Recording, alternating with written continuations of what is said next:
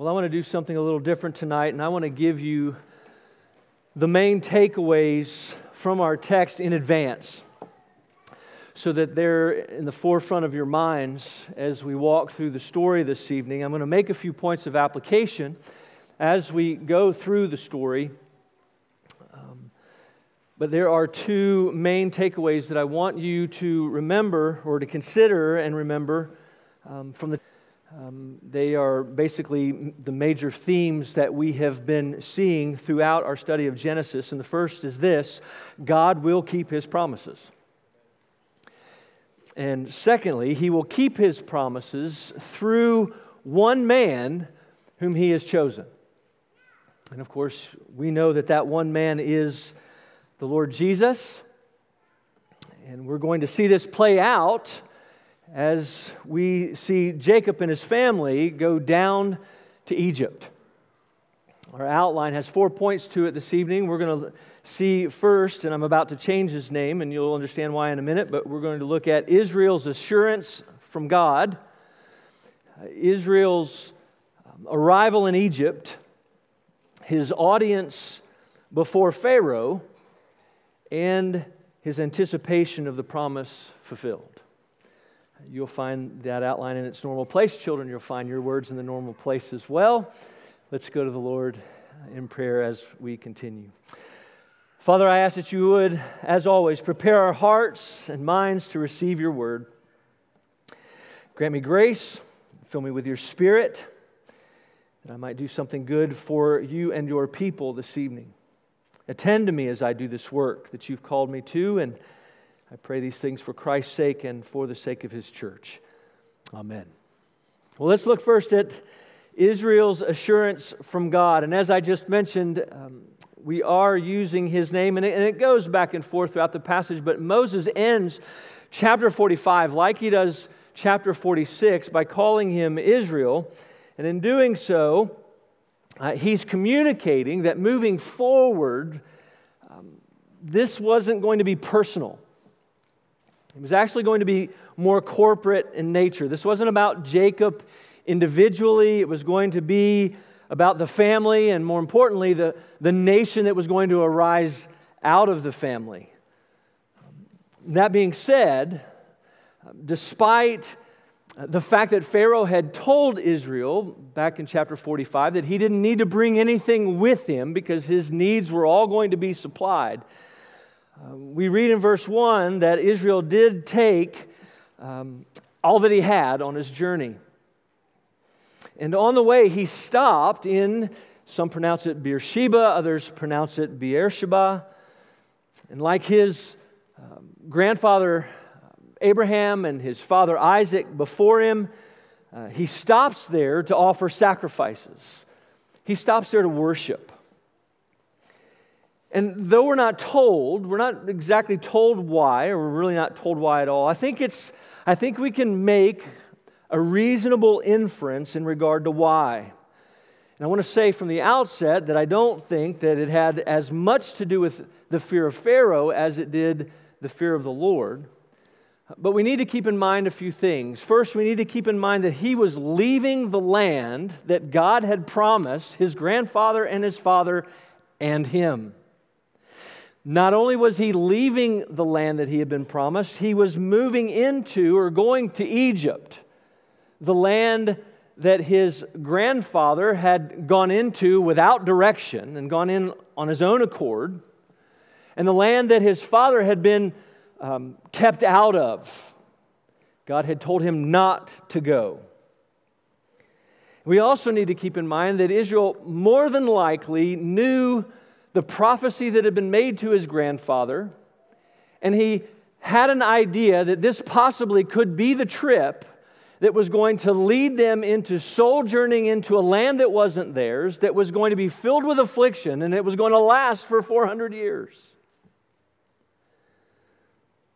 So I think it's reasonable for us to infer that Israel went to Beersheba to worship because he wanted to hear from the Lord.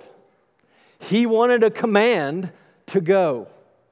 He wanted to know that it was okay. It was very possible that he was more willing to upset Pharaoh and not see Joseph than to upset the Lord and to do something contrary to His will.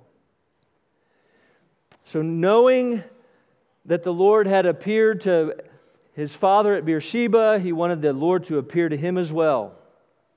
He wanted to worship. He wanted to pray. He wanted to hear a word from the Lord, or receive a word from the Lord to not only assure him to go, but also assured him of the promises that had been made. And brothers and sisters, this is just good, practical wisdom for us. When facing decisions, we don't come to the Lord in prayer and sit and wait for a vision or to hear His audible voice. We come to Him with an attitude of prayer with our Bibles open.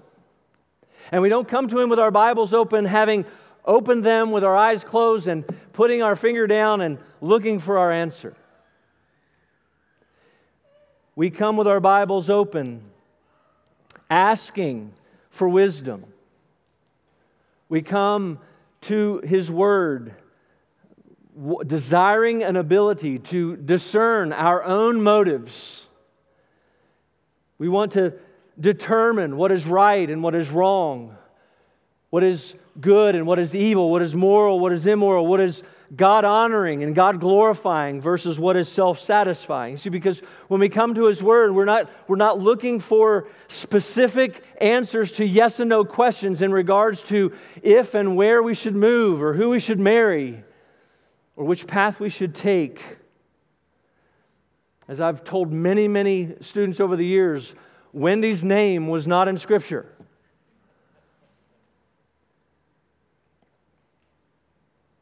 But we come with the Bible open. Because in the words of Richard Phillips, it's the habitual training of daily discipline in God's Word that grants us what we need. Well, we shouldn't be surprised that God did, in fact, speak to him.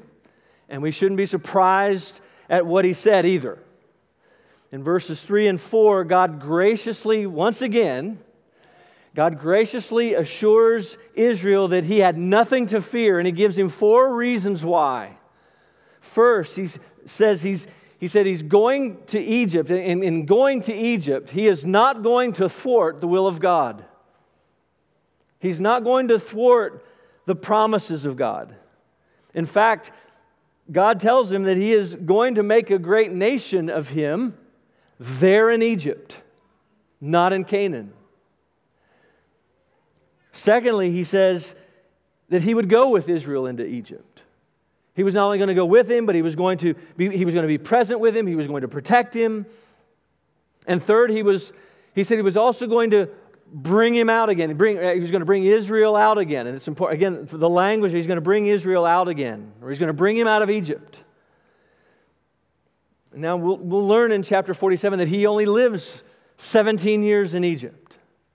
And he is brought out, but he's brought out by Joseph, and he's taken and buried in the land, or in the cave, the family cave at Machpelah. But God was promising more than bringing him out. God was promising to bring more than an individual out. He was promising to bring the nation out. And again, in fulfillment of the prophecy that Abraham had received back in Genesis 17. And then finally, He told Israel that his son would close his eyes when he died. He compassionately assured him that he was going to die peacefully in the presence of his son that he thought he'd never see again. Beloved, Moses wrote this. We need to remember Moses wrote this to provide assurance to the nation of Israel while in the wilderness, after having experienced the Exodus through which the Lord was fulfilling His word physically in real time. But for us, we need and have the same assurance spiritually today.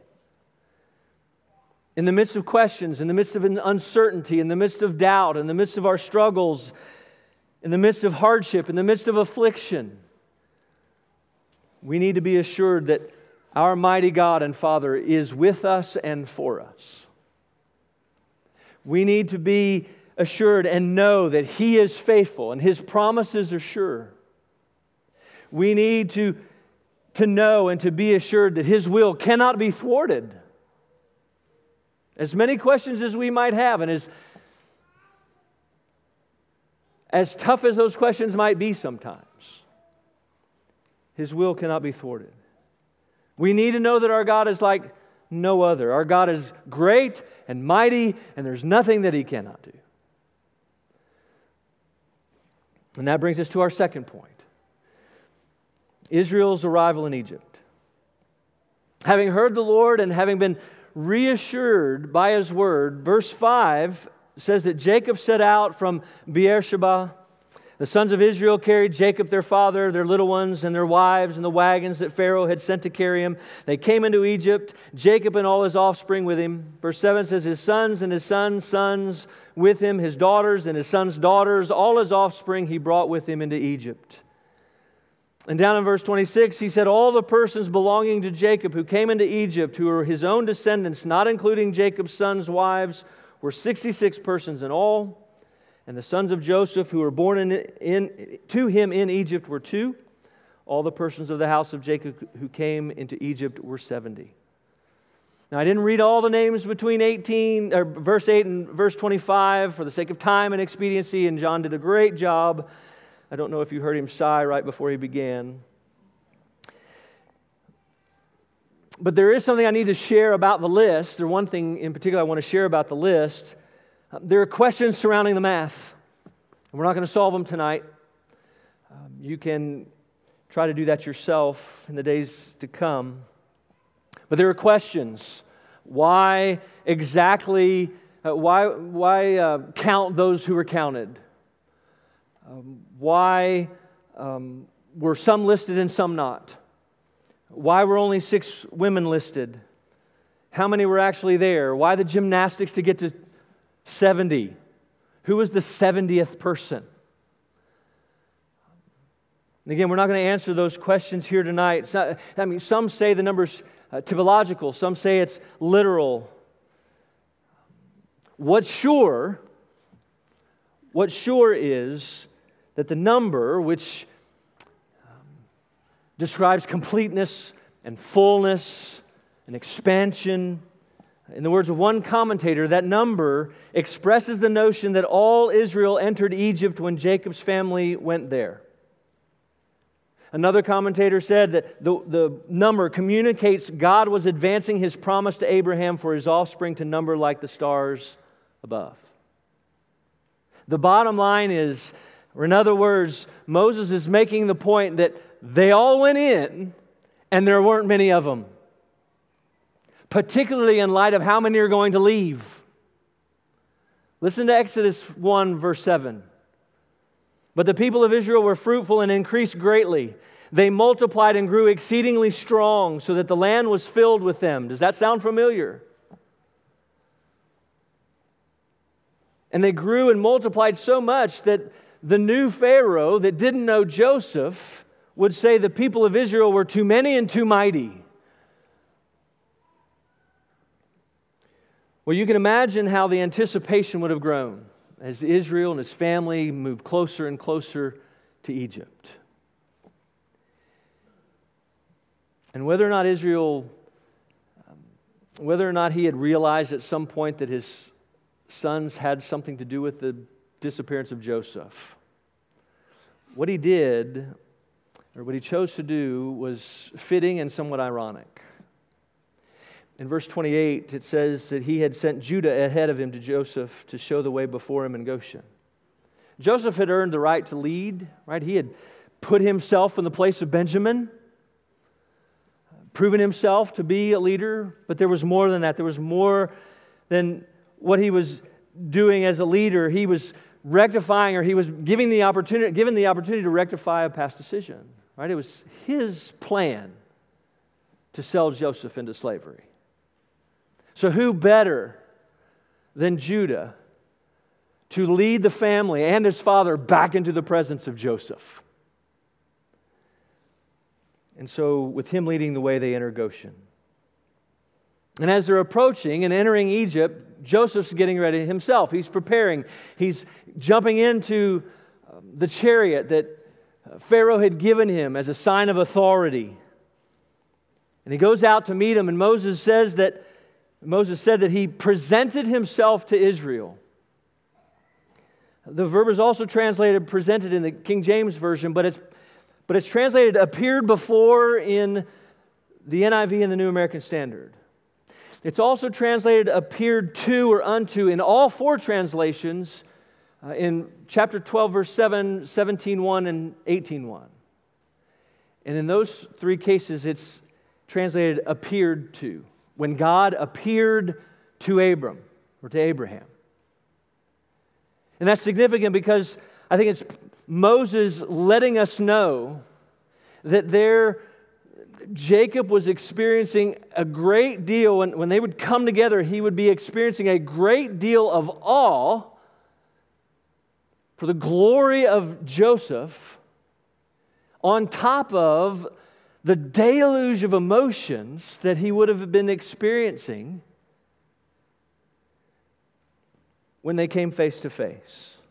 Right? Those emotions would have washed over him like a tsunami, which is why we read that he fell on Joseph's neck and he wept on his neck for a very long time. Now, I want to come back to, in just a minute, what Israel said to Joseph after that impassioned greeting. Right now, I want us to concentrate on what Joseph said to Israel. Look at verse 31. He said, "I will go up and tell Pharaoh and will say to him, my brothers and my father's household who are in the land of Canaan have come to me.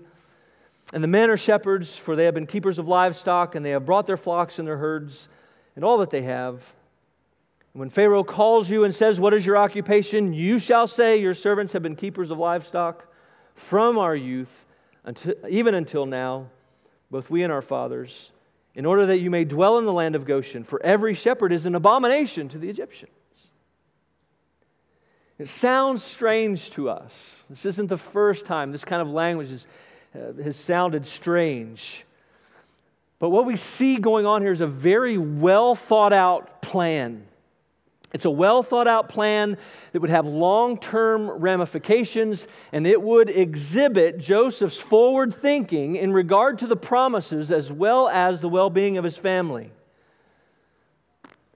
For one thing, by settling in Goshen, the family and ultimately the nation would remain close to Canaan, which would be important since their stay was only temporary and they were going to be led back. Also, while there, they would have had space and the resources that they had needed to grow and to expand into that nation that God was growing them into. It would also keep them at arm's length from the Egyptians. It was going to ensure that they would not be assimilated or easily influenced by the pagan culture, which they had been finding difficult to resist in Canaan. And they would remain distinct as that sojourning people. And it would also communicate that they had no desire whatsoever to create problems for Pharaoh. They had no desire to subvert his authority. Their desire was to dwell in peace. And there are two quick questions I think we need to ask when we consider Joseph's plan. First is, how forward-thinking are we when it comes to who we are as believers? Are we okay with being an abomination in the eyes of the world? Are we okay with being foolish and strange in the eyes of the culture in which we live? Or are we too concerned with being pleasing to and accepted by the world? Do we desire to remain distinct and set apart and see ourselves as sojourners and exiles Or are we okay being assimilated to the point of losing our identities in Christ? Do we live in such a way that we believe that this world is all there is? Or do we live in such a way where we believe that there is more and that what's coming is even better? The second question, how forward-thinking are we in regards to our children? Are we thinking through how we can prepare them for eternity? Are we more concerned about their earthly and temporal success or their heavenly and eternal destiny? Are we concentrating more on spending more time and concentrating our time preparing them to serve the kingdom of man or the kingdom of God? Are we more concerned about them fitting into the world or remaining distinct from it?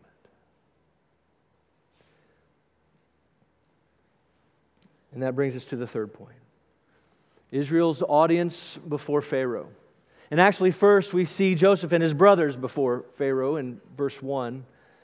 Joseph and a few of them go to Pharaoh, and everything goes according to plan. Everything that Joseph asked them to do and say, they do and say. And Pharaoh not only grants them Goshen, but he puts them in charge of his flock. I mean, things have worked out so well for him, putting things under Joseph's charge. Let's try his brothers too.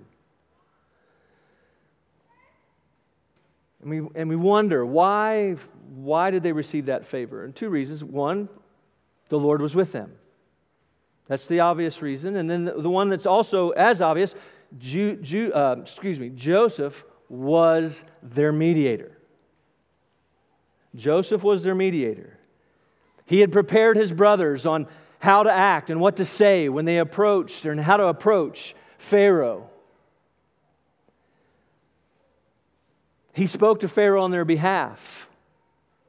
The favor that he was showing to them was in Joseph's name. Everything that they received was in his name.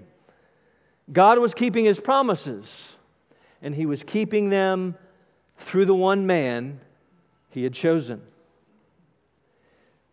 Secondly, we see Joseph and his father before Pharaoh.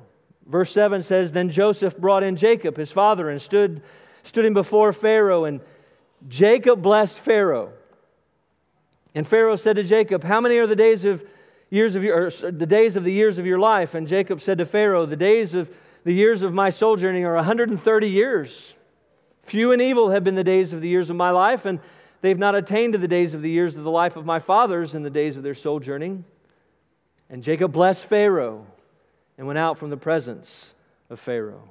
Jacob is at the point of being very weak and feeble. He's well worn.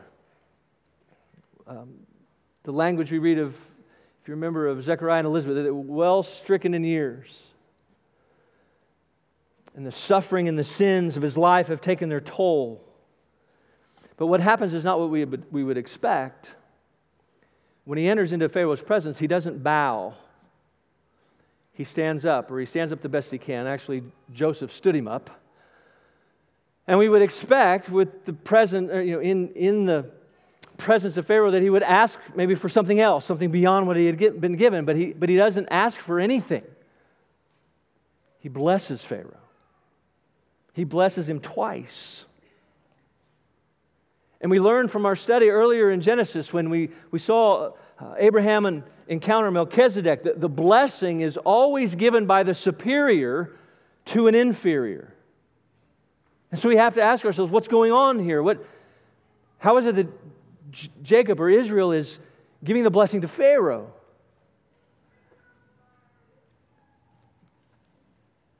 And what it meant was that physically, Pharaoh was greater than Jacob.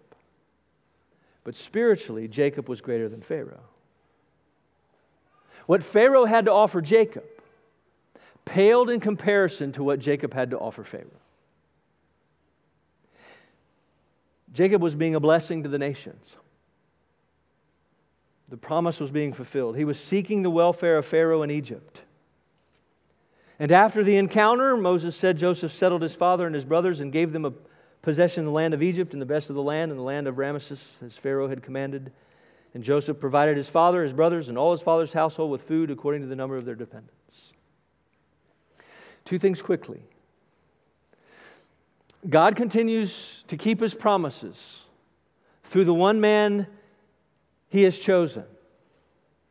And that man is the Lord Jesus Christ, the one to whom Joseph points.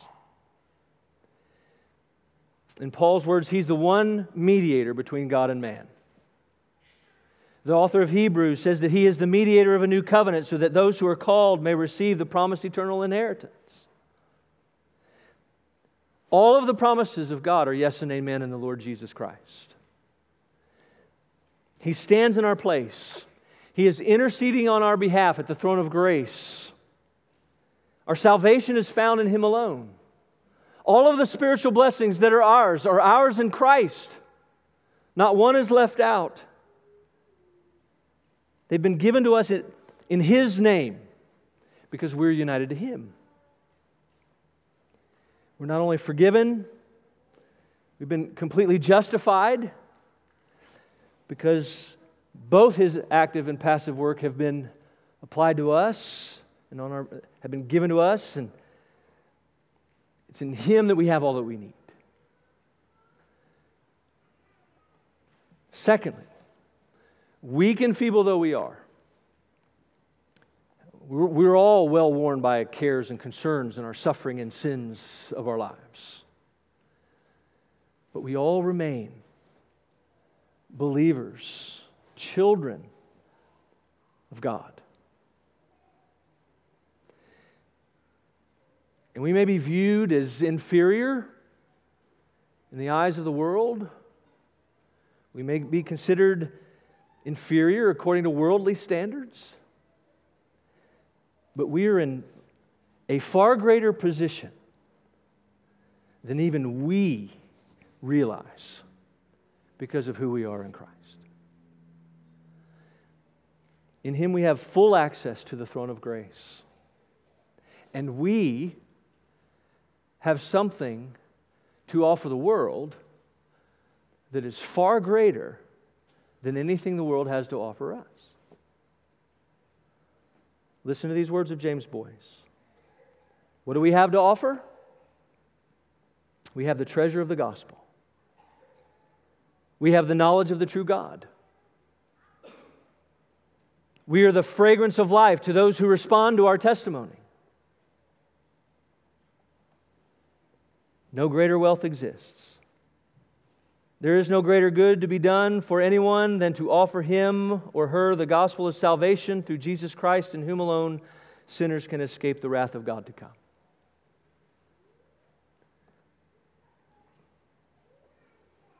Now let's go back to verse 30. Israel's anticipation of the promise is fulfilled. When Joseph appeared to Jacob or to Israel in Goshen, Moses said that Israel's response was this: "Now let me die, since I have seen your face and know that you are still alive."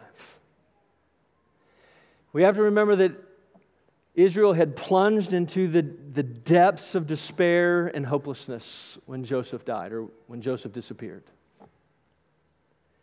And at the end of chapter 45, we see his hope revived when he hears that Joseph's alive.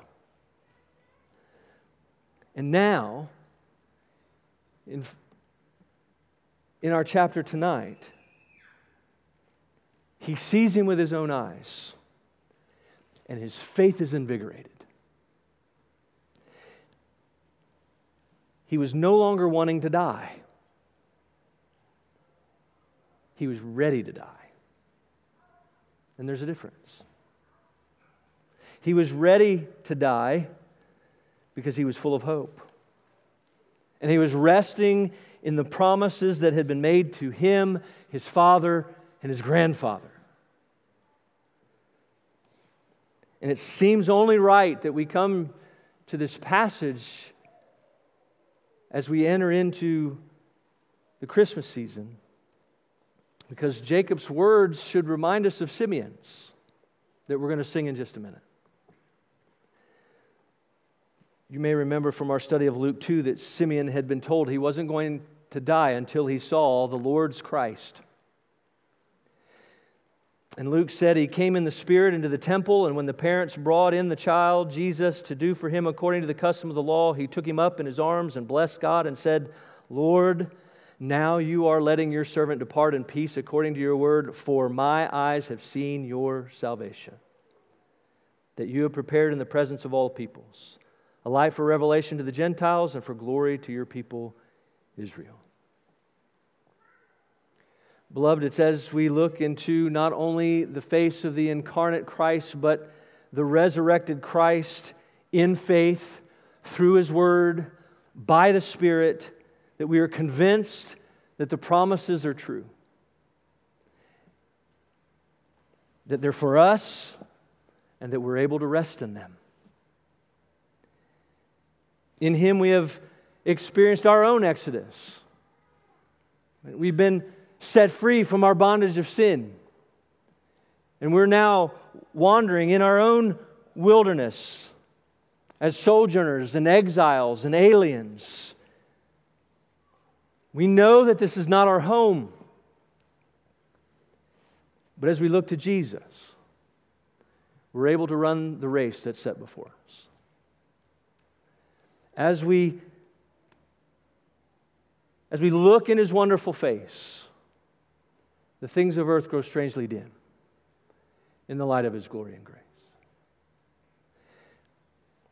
We do not have to fear life or death, because we're told, we know that one day we will see His face, and His name will be on our foreheads, and night will be no more. We will need no light or lamp or sun, for the Lord God will be our light, and we will reign forever and ever. Beloved, God will keep His promises. And He will keep them through one man, the God-man Jesus Christ, whom He has chosen. Thanks be to God. Let's pray. Father, by your Spirit and grace, would you enable us to receive the Word with faith and love? Would you lay it up on our hearts and practice it in our lives? For your glory and for our good, and for the sake of Christ and His church, I pray. Amen.